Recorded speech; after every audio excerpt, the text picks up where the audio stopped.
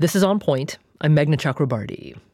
Last week, we heard from a roundtable of Jewish Americans who shared their stories about Hamas's October 7th attack on Israel and what impact the conflict is having on them.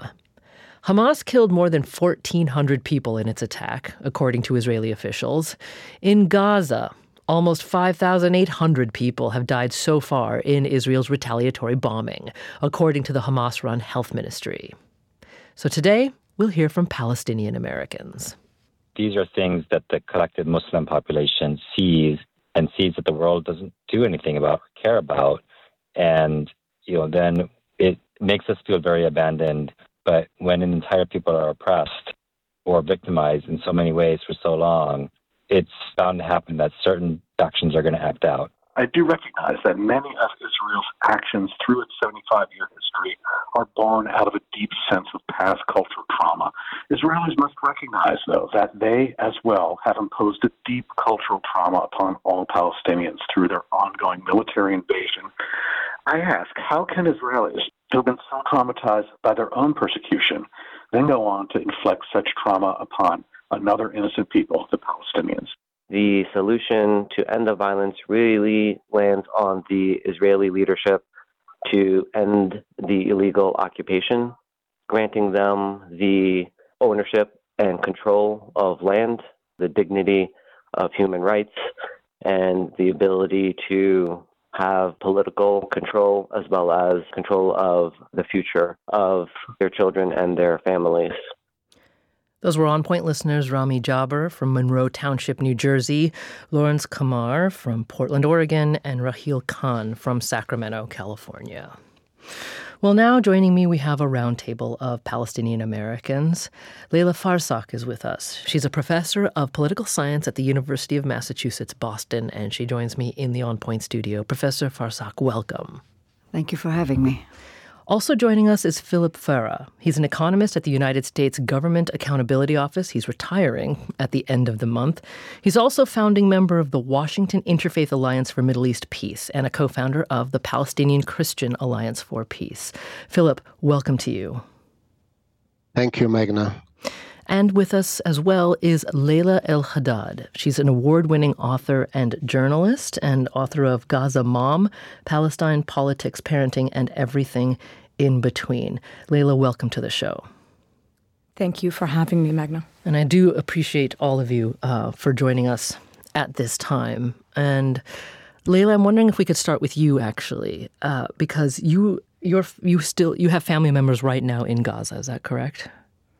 That's right. I have over 100 family members scattered across the Gaza Strip. About half of them right now are in Gaza City, the sort of most hard-hit area. And we're trying our best to stay in touch. I've lost touch with a third of the family in central Gaza. We haven't heard from them, and I keep checking the rosters of those that were killed by Israel to check if their names are on there. The ones in the city, we're maintaining contact through cell phones they charge using car batteries. They've lost all power. Israel's cut off their water supply. It's difficult all around. They've had flyers dropped on their house by the Israeli army, telling them that if they don't voluntarily self-displace and leave, they will be considered accomplices to terror organizations. So this is the kind of sort of psychological and terror that's being unleashed on them right now, and they're standing strong. They're trying their best to just survive and stay sane right now. And we're trying to help them through that and help amplify their voices as well. And yeah, can you tell me a little bit more about how the family members that you've been able to stay in touch with are surviving through the bombardment and the blockade of supplies? I'll note that just over the weekend, a few trucks started being allowed to come in. But when you say that family members are having to charge their cell phones off car batteries, what about eating, drinking, things like that? Yeah, I mean, they will, if they were sitting here right now with us, they might say that there are limits to the humanitarian discourse and that ultimately this is not about food, though, of course, that is an important part of the story because, it bears mentioning that I don't know of another instance in the modern world where, so-called democratic countries have stood up and brazenly called for the collective punishment of a civilian population by depriving them of food, fuel, water, life's basic necessities, and our government here going right along with that plan. So I think the question isn't how many trucks are coming in or what food they might have right now, but why are we allowing them to turn the water off in the first place and prevent the entry of fuel and vital humanitarian supplies. I think that's the real story. In terms of how they're surviving, to answer your question, they're basically down to canned foods right now. They're eating stale bread that they managed to get a bag of bread about a week ago before the bakeries shut down, and the only bakery near them was bombed actually by the Israeli army.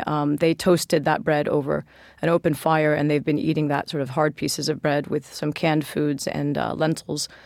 But again, they keep emphasizing it's not about the food. What good will food do us if we are killed by the Israelis? One more question for you, Leila, and then Philip and Professor Farsakh. I promise I'll come to both of you. How are you, Leila, thinking through this or trying to process and cope with what has happened and what is happening, especially as you continue to fear for your family's lives? It's a lot. It's a heavy burden to bear. This is not the first time Gaza has been bombarded, assaulted, obviously, which speaks to the fact that this doesn't begin and end with Hamas. This does not begin and end with the current onslaught on Gaza. But there is a certain urgency to being able to deliver the message, to amplify the voices of my family, to put an end to the killing. And so there is no rest right now. We're kind of in survival mode, and I think most Palestinians with family in Gaza feel the same way. I can speak personally that I'm sort of dividing my time between checking in on my family, looking over my own shoulder to make sure I'm okay, and I'm a visible Muslim.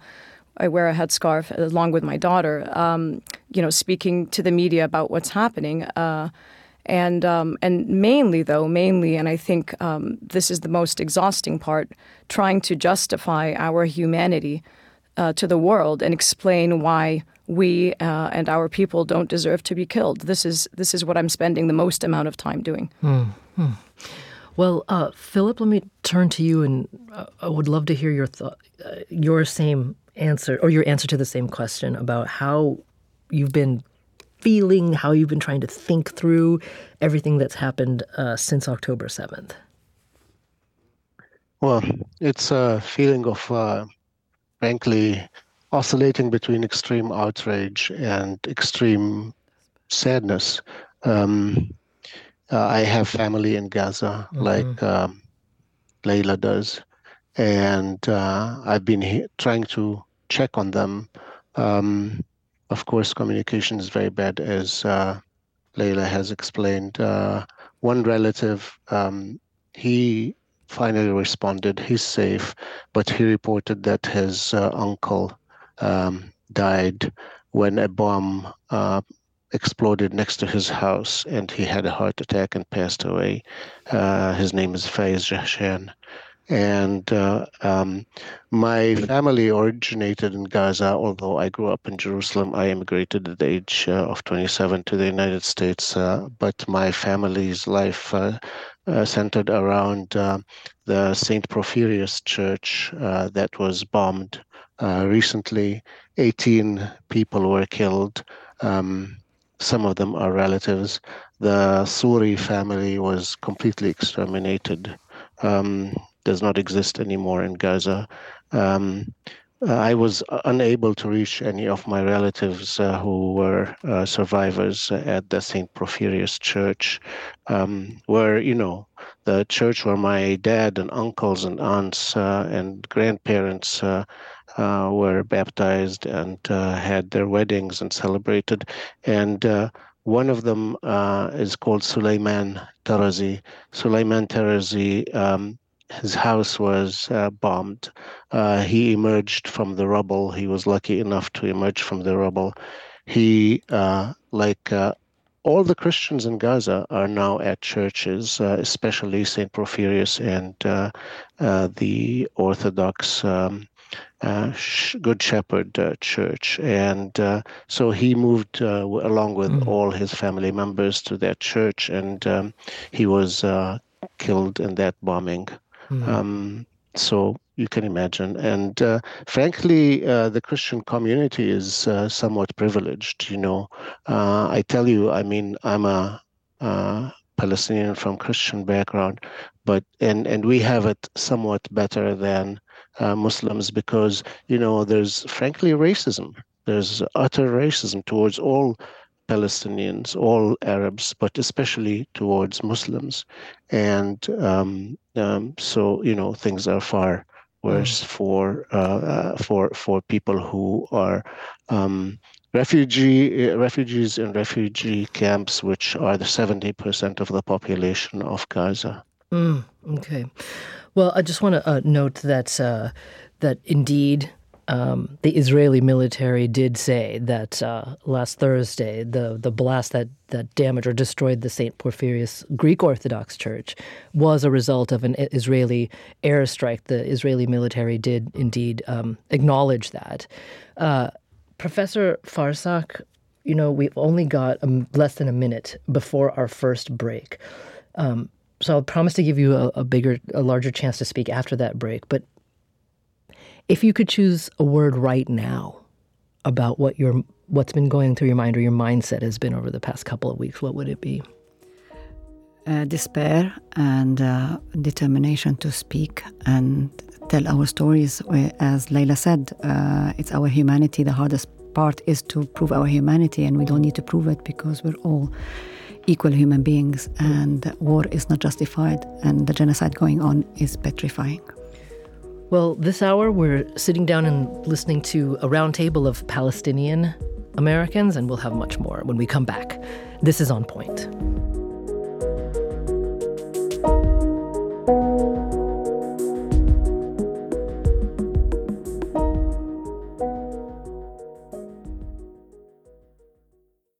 Support for the On Point podcast comes from Indeed. We're driven by the search for better, but when it comes to hiring, the best way to search for a candidate isn't to search at all. Don't search, match with Indeed. Ditch the busy work and use Indeed for scheduling, screening, and messaging so you can connect with candidates faster.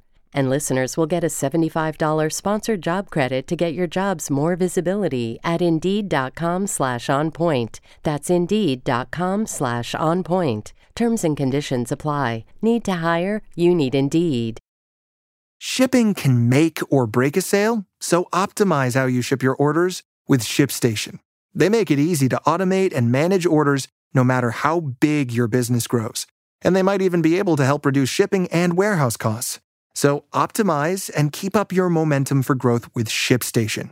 Sign up for your free 60-day trial now at ShipStation.com and use the code POD. That's ShipStation.com with the code POD. This is On Point. I'm Meghna Chakrabarti, and today we're listening to a roundtable of Palestinian Americans. I'm joined by Laila El-Haddad, Philip Farah, and Professor Leila Farsakh. Last week we heard from a roundtable of Jewish Americans, and if you missed that program, you can listen to it at our website, onpointradio.org, or in our podcast feed. And Professor Farsakh, last week from our Jewish American guests, we heard a great deal about the need to understand the context of Jewish lives in Israel and how that connects to the families of Jewish Americans, both there and here. And the context is, of course, very, very old. The same goes for understanding the place that Palestinians are and Palestinian Americans find themselves. So I wonder if you might tell us or deepen the understanding of your particular context, because you've written about how your father, you say that he saw Palestine get lost twice. What did you mean by that? My father was born in 1934, and what I mean by that is that the first time we have an expression, we lost Palestine, was in 1948, when Israel was created, and it expelled 2/3 of the Palestinian population at the time from its homeland, which many of them are now the descendant living in Gaza. That's something you need to understand. So the context for the Palestinian is that this war has not started on the 7th of October, has not started 17 years ago when Israel put the Gaza Strip under siege. It started in 1947-48 when Israel got created and expelled the Palestinians. So we are coming from that context, and what is very scary and problematic is that many thought that with the peace process that started in 1993, we could come to an end to this suffering, that Palestinians and Israeli can live side by side in two states. And what has happened over the past 30 years is that the Palestinian has seen that their possibility of creating a state has dwindled and been fragmented because of Israeli settlements policy. People forget there are 750,000 settlers today in the West Bank and East Jerusalem, which is triple their size in 1993. They fragment the West Bank. Israel has direct control over 60% of the West Bank, has put the Gaza Strip under siege. And I think that's something that we keep wanting to emphasize, that we are not just in a humanitarian crisis, we are in a political crisis. I think what Leila has said is very important. We're not here just to prove our humanity and make our voices heard, but also to explain that the problem is not just about getting people some. Gaza is not a humanitarian problem, it's a political problem. Mm-hmm. And Gaza is a microcosm of the problem that we live. But on a personal level, it's been hard because my father, in 48, he saw the refugees coming into his town. He lived in the West Bank. In 67, he was not allowed to be back home. In 94, he came back and thought, okay, I can settle and live there in peace. But then there's, the more Israeli incursions, more Israeli settlements, more checkpoints. So he got his wish, which was to die there. But what is very hard is to see this continuous assault on the Palestinian by fragmenting them. Israel is trying to fragment them and dilute the question and reduce the question to a humanitarian crisis. And I think what we see in front of our eyes right now is that this is not just a humanitarian crisis, this is a political crisis. Yeah, so since you put it that way, help us understand the different layers of this political crisis. And Philip and Laila El-Haddad, I want to hear responses from you on this very specific question as well.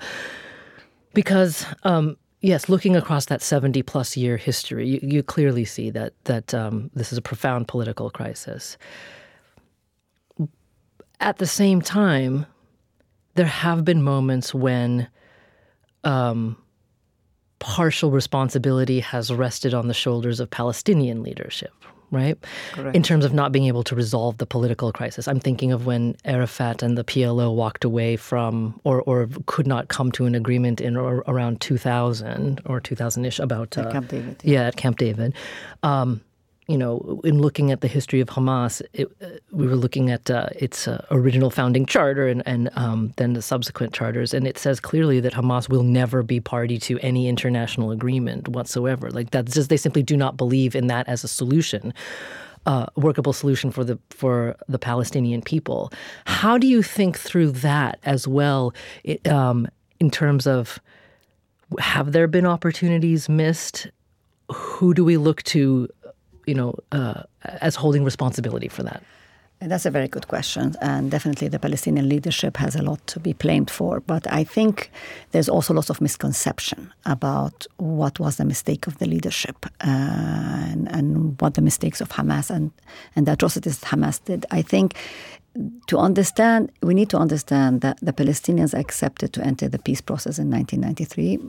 From a political point of view, people would argue they had no choice, but still they entered this process. And they, with the international community, thought they will get a Palestinian state. And what happened over the past 30 years is that Israel actually used the peace process not to reduce or retreat from its colonial structure of domination, or what many Palestinians call the apartheid reality. Israel inadvertently, maybe, created an apartheid reality. And we call it apartheid because Palestinians are fragmented in the West Bank and Gaza. They cannot, people who are in Ramallah cannot get to Jerusalem, cannot get to the Hebron, cannot get to Nablus. We're talking about me living in Cambridge not being able to come to you on the other side of the river because there's so many checkpoints and bypass roads. And imagine that BU will be Israeli settlements. Yeah. Okay, so we're talking about this reality. What Palestinians saw is this has been entrenched, losing more and more land, and blaming the Palestinians for every time they rebelled against the oppression. So, if you're asking me, what is the solution, if that's where we're going, or what is the... I find it difficult to blame the Palestinians. Yeah, can I just... And I'm sorry to interrupt, but I don't think that it's fair for me to ask anyone what is the solution now. Thank you. So I'm if that's what it sounded like, I didn't mean that at all. But mostly trying to understand how the different layers, right? Because the Palestinian people are not a monolith. The Israeli people are not a monolith. And I find that in the media, we tend to reduce people down to very flat and two-dimensional caricatures. And that's not fair or just. So I was just trying to ask you how you think through. Well, what I want to say in that respect. Yeah, Leila, go ahead. Just 1 second. Let me let Professor Farsakh finish. It's important to understand that the Palestinian Authority and Fatah said, okay, we're going to make peace with the Israelis by accepting the Oslo Agreement, and the international community said, let's have a two-state solution. But for many Palestinians is that, what did we get? Many Palestinians are saying, okay, you did peace for 30 years. What did you get out of it? You get out of it more and more fragmentation. Hamas is saying armed struggle is the only way that you could get a two-state solution, because Hamas inadvertently said, why would they accept Israel? Because those who did recognize Israel got nothing. From that perspective, they're coming. I just want to explain, Laila El-Haddad, go ahead. And thank you for being patient, by the way. Yeah, no problem. Just a few things here to be made very clear. Oslo was simply a pretext for continued settlement expansion. There was never a mention anywhere in the Oslo Accords, and you can look this up, of Palestinian statehood. I think this is a myth. The late Edward Said has talked extensively about this. And just on the point of, I always like to emphasize this doesn't begin and end with Hamas, but if we're talking charters, the Likud charter of the current Netanyahu government calls for the destruction of any concept, idea of Palestinian statehood, rejects the idea of Palestinian statehood. And a sitting minister on that government has said that Palestinians have two choices. They either accept a life of subjugation under Israeli apartheid rule, or they leave their own land. And this is a sitting minister, so let's, be clear about that. I do want to backtrack just a little bit here, because the overarching theme that drives all Israeli policy towards the Palestinians, way before Oslo, through Oslo, and to the current day, is maximizing control over Palestinian land with as few Palestinians in that land that Israel controls as possible. And in line with that is sort of the demographic threat, right? The Palestinian demographic threat. That's what drives Israeli policy. And just one more point I want to, talking about history and about... I was a reporter in Gaza between the years of 2003 and 2007. I raised my young son there. I was there as the disengagement was happening through the elections, through the beginning of the blockade. And I just, we tend to have a short-term memory here. But before Hamas was on the scene, it was Fatah and the Palestinian Authority and Yasser Arafat that were the bogeymans of the hour, right? They were the ones being referred to by Ariel Sharon as, Arafat was referred to as a terrorist, and Israelis were referring to them as saying they did not have a partner for peace on the other side. So this is kind of, cyclical and continuous. And then we had the disengagement happened, this unilateral process that was not coordinated with the Palestinian Authority, during which Israel dismantled its settlements, restructured its occupation, moved the settlements to the West Bank, and retained an iron fist on Gaza from the outside, and then began to effectively close Gaza off more than it had before from the outside world. This leads us up to the beginning of the Palestinian elections in 2006, which, of course, the United States did not anticipate the result there. And instead of allowing things to take their natural course and perhaps allowing Hamas as a political party to rule and maybe fail and maybe succeed, who knows, they meddled. The CIA meddled and siphoned millions of dollars in arms into Gaza in an attempt to overthrow them, which, of course, didn't work. And then a brutal blockade was imposed on the 2.2 million people of Gaza, which has been enduring for 17 years now. So, there's a lot more to the story than Palestinian leadership has failed. I sort of take offense at that statement because I don't think that's it at all. Do we have ineffectual leadership? Yes. In my opinion, does the Palestinian Authority simply act as a subcontractor of the Israeli occupation in the West Bank? Absolutely. I appreciate, again, the context really matters here, and I appreciate you walking us through all that, Leila. But, in my defense, I wasn't just saying, let's pin all the blame for these decades of a political crisis, as Professor Farsakh put it, solely on Palestinian leadership. I am just trying to understand that, look, from the distance where I sit, and I acknowledge that it's a distance of miles, history, people, etc. I can't say that that there's been universal, flawless leadership throughout this process amongst any group. And I just wanted to understand again how you all think through this. Professor Farsakh, I'll come back to you in a second, but I just want to give Philip a chance to chime in here. But Philip, go ahead. Thanks, Meghna. I just want to backtrack a bit. I was identified as being with the U.S. Government Accountability Office, and I just want to make sure that I'm, for your listeners, that I'm representing myself certainly, and Correct. not any Yes. other party. Mm-hmm. And yes, to this point, every struggle for emancipation in history has had both a resistance, a nonviolent resistance component, and a violence component as well. Mm-hmm. The oppressed are never, like angels, and to demand, certainly their oppressors are the ones who visit far, far more violence than, the people who are under occupation or under settler colonial regime or the like. In Calcutta, the airport of Calcutta is named after Chandra Bose, who he's very revered in India, as well as Gandhi is, and Chandra Bose called for armed resistance, and sometimes some of his followers did acts of violence against civilians, against Brits.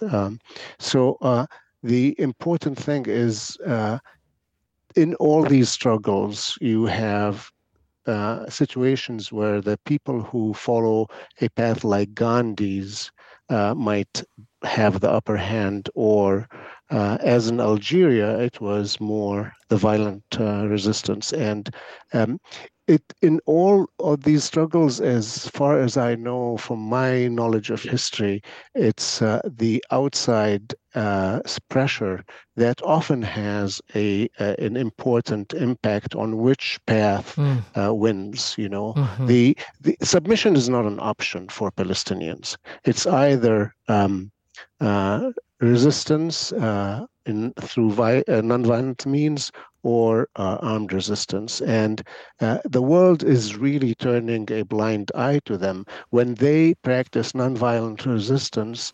they are attacked as being anti-Semitic. In 30-some states in the United States will punish anybody who calls for boycott, divestment, and sanctions. Leaders in the Western world, have chimed in. Some of them, like a prominent member of Congress has said, level Gaza. I mean, it's just mind-boggling, the complicity of the Western world and the Western media, to a large extent, yours excluded, is its preponderance of assisting and messaging the same messages that the Israeli leadership is. It's not good for Israel in the long run, for it to have fascists like Smotrich, who actually is proud of being called a fascist homophobe. By the way, he said, we are going to plaster all of the West Bank with settlements, and the Palestinians have three choices, not two, as Leila said: one to accept, the other to leave, be ethnically cleansed, basically, or to die. Are these the people that we are supporting? Yeah. Well, Leila, I hear you there also, and I'll definitely let you come back in. But Philip, it's interesting that you mentioned Chandra Bose, because I know his history decently, and you're exactly right. He definitely, in terms of desiring to overthrow British colonial rule in India, he was not a pacifist. But again, life is very, very complicated because Bose was also closely aligned with Nazi Germany. He lived in Berlin for a while. He was under tutelage of Nazi leadership there. And he then moved on to Imperial Japan and supported Japan's imperial ambitions during the Second World War. So I don't even know how to think through that, but people have many layers. We'll be back in just a moment. We have a lot more to discuss with our Palestinian American Roundtable today. So this is On Point.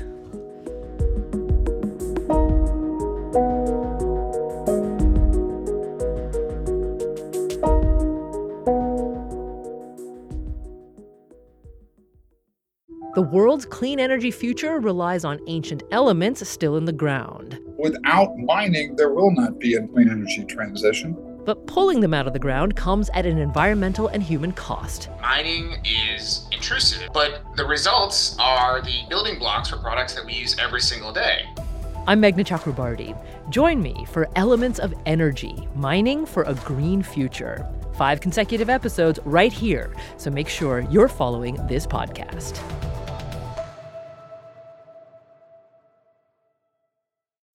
You're back with On Point. I'm Meghna Chakrabarti, and Professor Leila Farsakh. Pick up your thought. You wanted to respond to things that Philip and Leila were saying. Go ahead. I think Leila really nailed it very nicely by explaining that Israel's policy has always been to maximize land control with minimize Palestinian and dehumanize the Palestinians.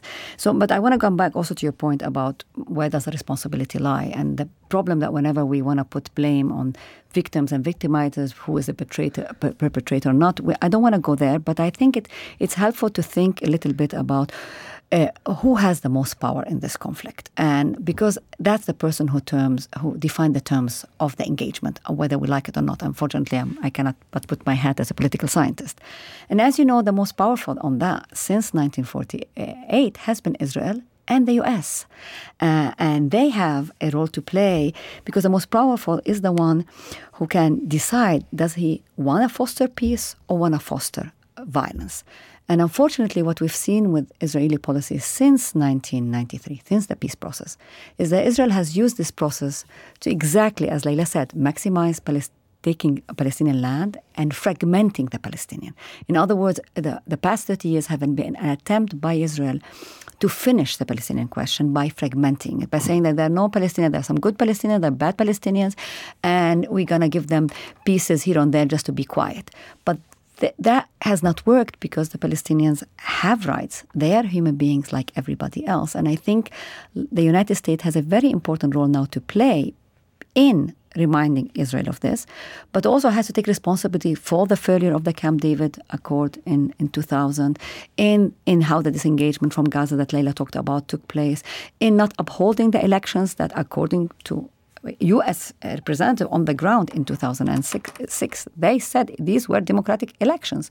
What do we do with the results that we don't like? So I think the U.S. has an important role now to play in trying to stop this war and bring everybody around for an engagement on a peaceful solution. Mm-hmm. But maybe it's too early. I think right now we need to stop the war.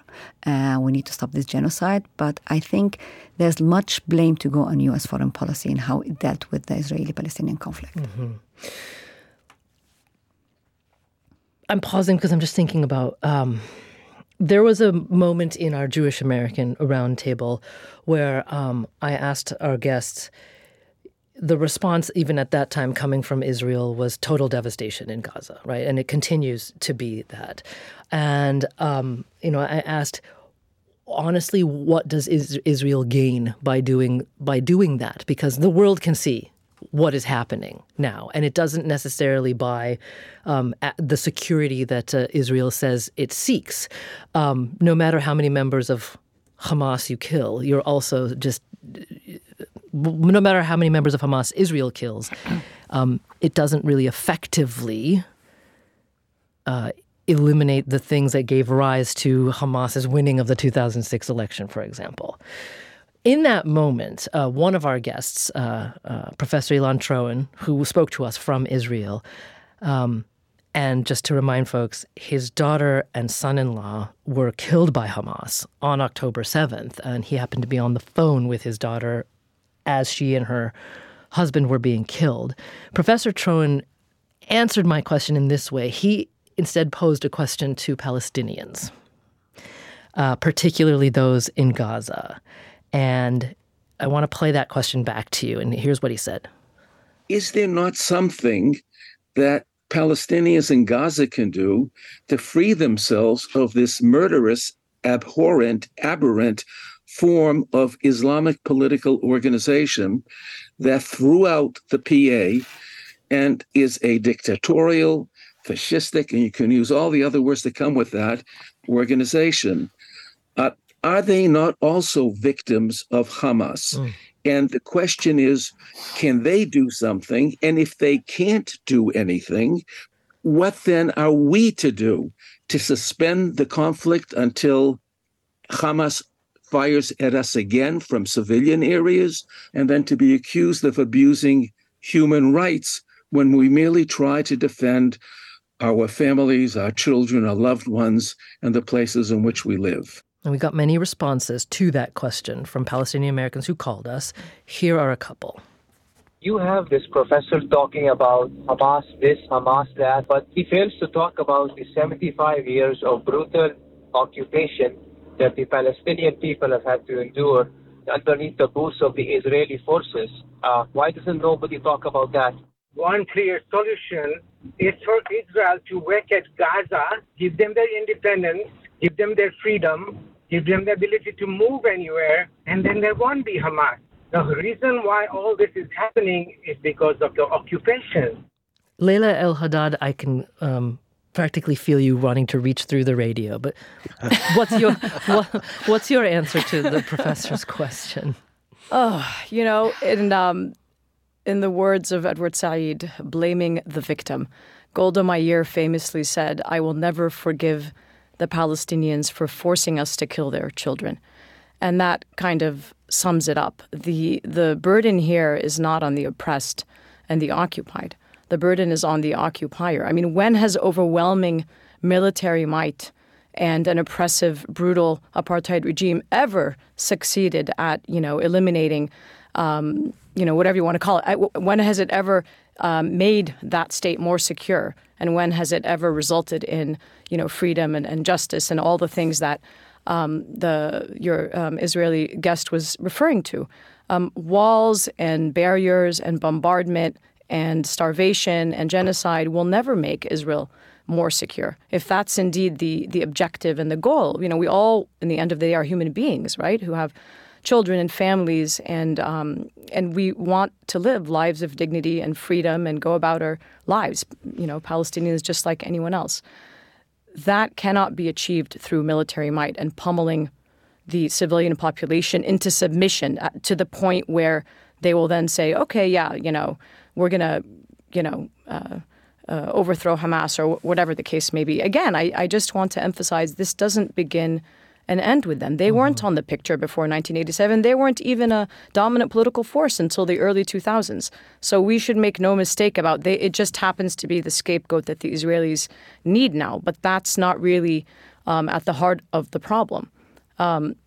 more recently, it's a blockade whose stated aims, to be clear, Gaza, the situation wrought upon Gaza was brought upon it deliberately by design, not by accident. Mm-hmm. The stated aims of the blockade by the Israelis were to deprive the Palestinians of the ability to prosper and rebuild, and in the words of the Dov Weisglass, who designed this policy, to keep them always on the brink of collapse, just above the point of starvation. And then you have the audacity to come and say, why aren't the Palestinians blaming Hamas, and why aren't they doing more to... I really have no words. I don't know what else to say. Well, Philip, let me follow up with that, with this thought. There hasn't been an election in Gaza since Hamas did win that surprise election in 2006. So again, I'm not victim blaming here, but I this constant question is popping into my head. Hearing about the horrors that Leila's family is experiencing right now in Gaza, and you talked about the destruction of the church and the ongoing death that's happening there. I hate to say it, but was that somewhat predictable as the response Israel was going to have, given how surprised it was by Hamas's successful attack? So my question is, for the Palestinian people in Gaza who are suffering the brutality of the bombings right now, Hamas has gained nothing for them. Has it? I cannot see anything that Hamas's decision to attack Israel in the way it did. I can't see any way in which that has benefited the Palestinian people in Gaza. And I point that out, and I ask this because, again, not victim blaming, but is there nothing... Not at this moment, okay? Not at this moment because of the violence that's occurring. But is there nothing that can be done? No, a way to actuate the desires of the Palestinian people not to have leadership whose every action leads to a counteraction from Israel that leads to more death. Philip, I'm sorry for my very confusing question, but it's hard for me to think through this way. Yeah, go ahead. No, it's a fair question, and I think really it goes back to the point that I made earlier about how emancipation can follow one of two paths: violence or nonviolence. And in every situation where the oppressing regime, the colonial regime, say in Algeria, where the colonial regime exercised extreme violence, it's very traumatizing, mm-hmm. and it is bound to have a reaction that is also violent. The people who went into Israel on October 7th, the Hamas fighters, and actually also a lot of civilians, they were traumatized by 75 years of Nakba, of 56 years of occupation, direct occupation, and by 17 years of a brutal siege. I just want to quote what. So they're traumatized. They are people who have been. Some of these fighters were people who lost family members, close family members, who saw their mother or father or brother shredded to pieces, or the like. So this is after the 2015 attack on Gaza. The Save the Children did a survey of the children in Gaza, and 75% of the children reported bedwetting. These are people. These are the people who went into Gaza, into Israel. They're traumatized people. And just as Gandhi and Mandela and Martin Luther King in his letter from a Birmingham jail said, look, you increase the pressure on us and there's going to be more violence. And it's obviously not good for the future of anybody in the region, including the Israelis, this is going to breed more and more resentment, more and more rage, and not everybody is going to react to it in a charitable way, in an enlightened way, in an nonviolent way. There are going to be acts. It's like asking, I want to return the question to Professor Cohen, is it? Why is it that the Israelis allow the fascists like Smotrich and Ben-Gvir, why are they electing them?